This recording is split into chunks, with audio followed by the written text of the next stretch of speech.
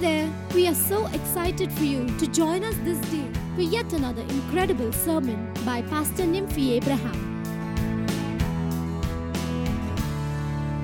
Praise the Lord. Can we go to Genesis 14? So before we start, I want to tell you guys are created to be in the plan of God. Let me explain. You guys are created to be in the bubble which God created. From the very start, let's look at Adam and Eve. They were created to be in the garden with God, to be in communion with them. It was never meant to be Adam and Eve alone. From the very start, it was supposed to be God, Adam, and Eve. The moment they decided to hang out on their own, just Adam and Eve, that's when things started falling. That's when they started going against the will of God. See, they missed out the entire picture. They missed out the entire plan that God had for them. So you are created to be in the plan of God only. We cannot function. We cannot function outside of that.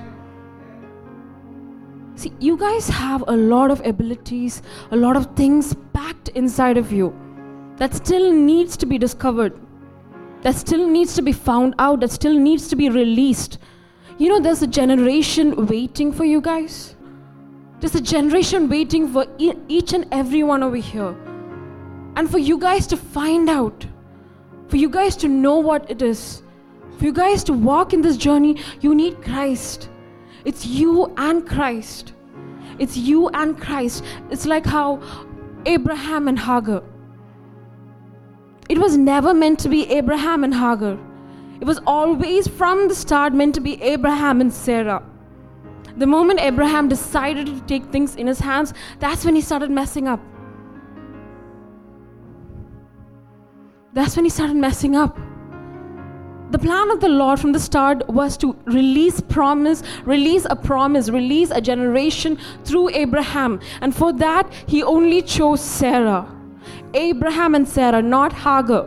The plan and the promise was never for a Hagar or for an Ishmael. The plan and the promise of the Lord was for only a Sarah and for an Isaac. And you are the Sarahs and you are the Isaacs.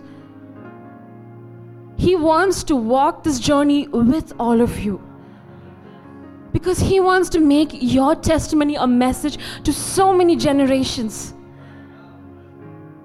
It's me and Christ giving birth to many promises. See, I had a lot of promises over my life. I had a lot of calling. I had a lot of prophecies. People said a lot of things, but nothing happened for years. Everything kept getting delayed. But the moment I started coming in agreement with Christ, the moment I started coming in communion with Christ, things started birthing. Yes, we need to come into agreement. The promise gets delayed only when we fight it with our minds, when we don't understand what our calling is, when we don't understand what we are created to do. We have to come into agreement with God. We have to come in communion, because when you come in communion is when your mind becomes one with God. That's when His vision becomes your vision. His purpose becomes your purpose. His plan becomes your plan. His dream for this land becomes your dream. So eventually everything fades away. Then you have a purpose. You have an aim that you're going to. It is not an everyday routine. Get up, go to college, go to work, come back, sleep, eat. No. There's a joy to your life. There's an adventure to your life. Believe me, guys, this journey with Christ is not boring. It's never boring. It's beautiful. It's adventurous. It's exciting, because you don't know what's going to happen the next day. You're just walking on faith. And you're getting to see God in different characters, in different dimensions, in different levels. Let's look at the story of Abraham. See, where I'm going with this is, when Abraham knew his God from the start. He asked him to leave the place that he knew and start trusting Him and walk. He started a relationship with God. He started having communion with God. He started knowing who his God is. So the moment he heard that a possession of his was being captured, he gets into action. All these joined together in the valley of Siddim, that is the Salt Sea. 12 years they served Chedorlaomer, and in the 13th year they rebelled. In the 14th year, Chedorlaomer and the kings that were with him came and attacked the Rephaim in Ashtaroth Karnaim, the Zuzim in Ham, and Emim in Shaveh Kiriatim, and the Horites in the mountain of Seir, as far as El Paran, which is by the wilderness. Then they turned back and came to En Mishpat, that is Kadesh, and attacked all the country of Amalekites, and also the Amorites who dwelt in Hazezon Tamar. And the king of Sodom, the king of Gomorrah, the king of Admah, the king of Zeboim, and the king of Bela, that is Zoar, went out and joined together in battle in the valley of Siddim, against Chedorlaomer, king of Elam, Tidal, king of nations, Amraphel, king of Shinar, and Arioch, king of Elasar, 4 kings against 5. Now the valley of Siddim was full of asphalt pits, and the kings of Sodom and Gomorrah fled. Some fell there, and the remainder fled to the mountains. Then they took all the goods of Sodom and Gomorrah and all their provisions and went their way. They also took Lot, Abraham's brother's son, who dwelt in Sodom, and his goods, and departed. Then one who had escaped came and told Abraham the Hebrew, for he dwelt by the terebinth trees of Mamre the Amorite, brother of Eshcol and brother of Aner, and they were allies with Abraham. Now when Abraham heard that his brother was taken captive, he armed his 318 trained servants who were born in his own house, and went in pursuit as far as Dan. He divided his forces against them by night, and he and his servants attacked them and pursued them as far as Hobah, which is the north of Damascus. Okay, so the story over here is there were these 5 kings joined together to fight against 4 kings. So 5 kings against 4 kings, okay? So among the 5 kings was the king of Sodom, where Abraham's family stayed, Lot, okay? So he resided in Sodom. So what happened is, when the 4 kings defeated the 5 kings, they captured everyone and all of the possessions along with it. So that means Lot and everyone was captured. So 14th. So when Abraham heard that his brother was taken, he armed his 318 trained servants. So the moment Abraham heard that his family was in trouble, he just took his men, who was born and brought up in his house, and that is 318 men only. 4 kings who defeated 5 kings. So let's say each king would have minimum 300. That is 2 less, but I'm just saying. In those times, it was thousands and so much. For one king, the army was too huge. So let's take minimum number of 300, which is impossible, but yeah. So 5 kings, 300. How much would that be? 1,500. So 4 kings, 300. So we have 1,500 and 1,200. So these 1,200 men defeated the 1,500 and captured everyone along with it. And now we have Abraham with her 318 men to go against the 1,200. What was he thinking? See, the moment Abraham heard that something that belonged to him was taken by some weird kings, he didn't care. He didn't care that he might actually be defeated and killed like royally. He didn't care. He just took the 318 people what he knows and whom he has, and went out for battle. And what happened? So he brought back all the goods, and also brought back his brother and his goods, and all, as well as the women and the people of the land. See, the only thing that went in Abraham's mind was that those kings can't take what belongs to me. They can't have what belongs to me. Only thing what went on in Abraham's mind is the enemy cannot take what belongs to me. He cannot take. I don't care what happens, but that does not belong to the enemy. It's mine. So Abraham's communion with God was too high. I mean, he was very close to the Lord. So when something like this happened, he didn't care what's going to happen to him, because he trusted God to take care of things. So the first response for him was to get back what the enemy took. See, I want to tell you guys, the enemy cannot take what belongs to you. Why? Because we are partakers with Christ, right? So if Christ has won the victory for us on the cross, we have the victory.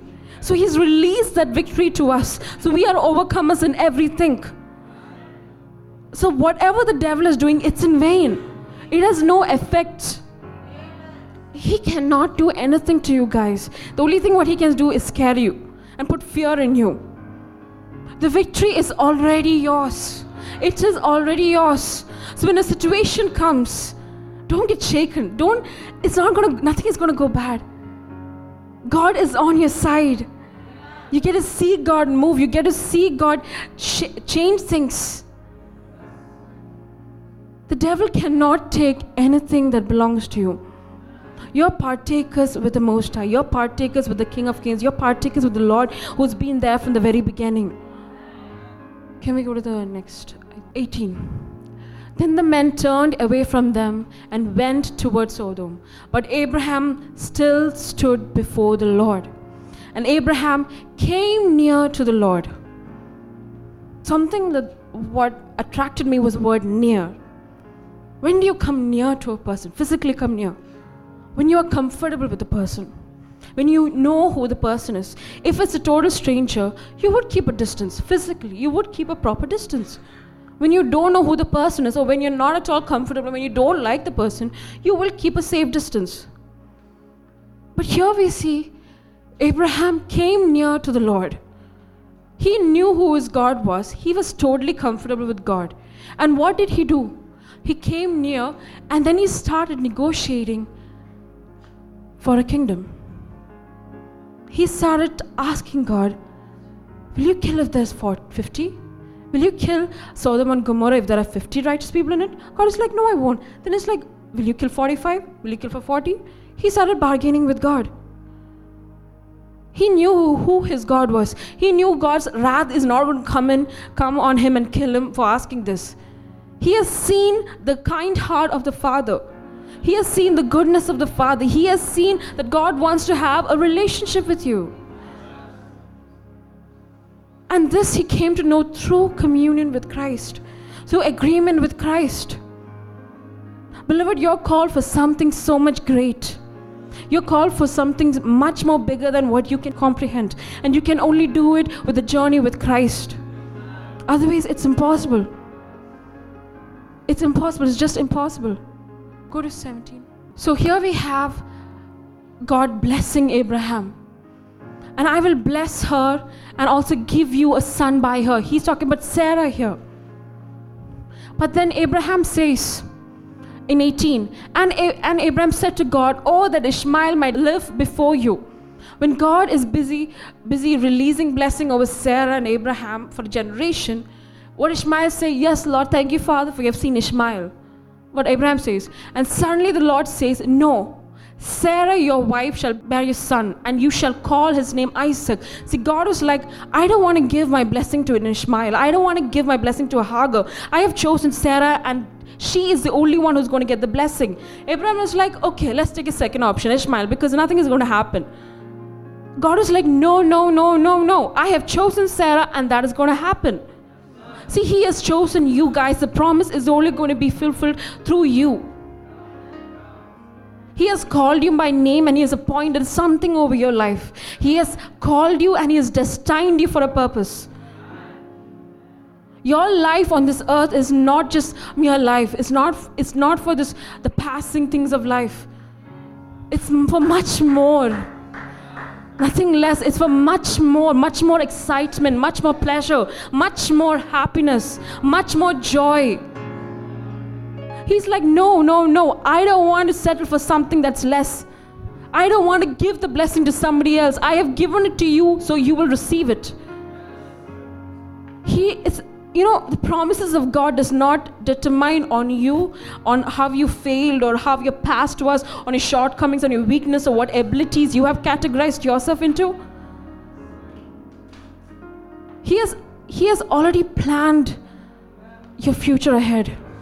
He says this promise is for you. That means it's for you alone, not for your husband, not for your wife, not for your father, mother. No, that is for you alone. He is a God who likes to do face to face with you. Come down to your level and look into your eyes and to say, I love you and I want to bless you with something. It is for you. This time is for you. So don't look down on yourself. What God's going to give is beautiful. What happened to David? There were 7 qualified brothers, but God went for David. He was like, the destiny and the promise is on that guy. I don't care who the 7 brothers are. I don't care what qualification they have. I will give to the 8th one because that is what I called him to do. So nobody else is going to take that promise away from him. God chose. What about the apostles? James, John, Peter. There were 100 fishermen. But he chose those 3 particularly. Why? Because they had a destiny over them.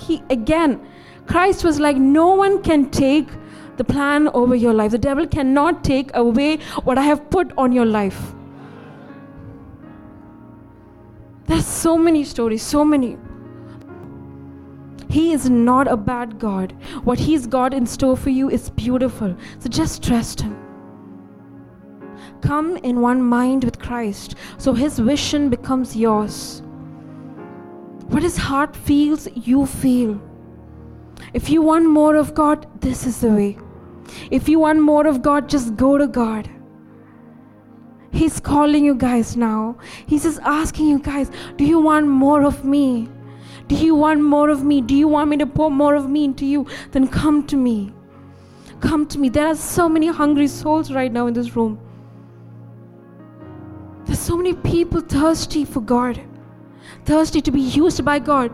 Wanting to know the meaning and the purpose of your life. And I'm speaking to you guys right now. Just come in one mind with Christ. Come in one mind with Christ. Come in agreement with Christ. Then everything will start making sense.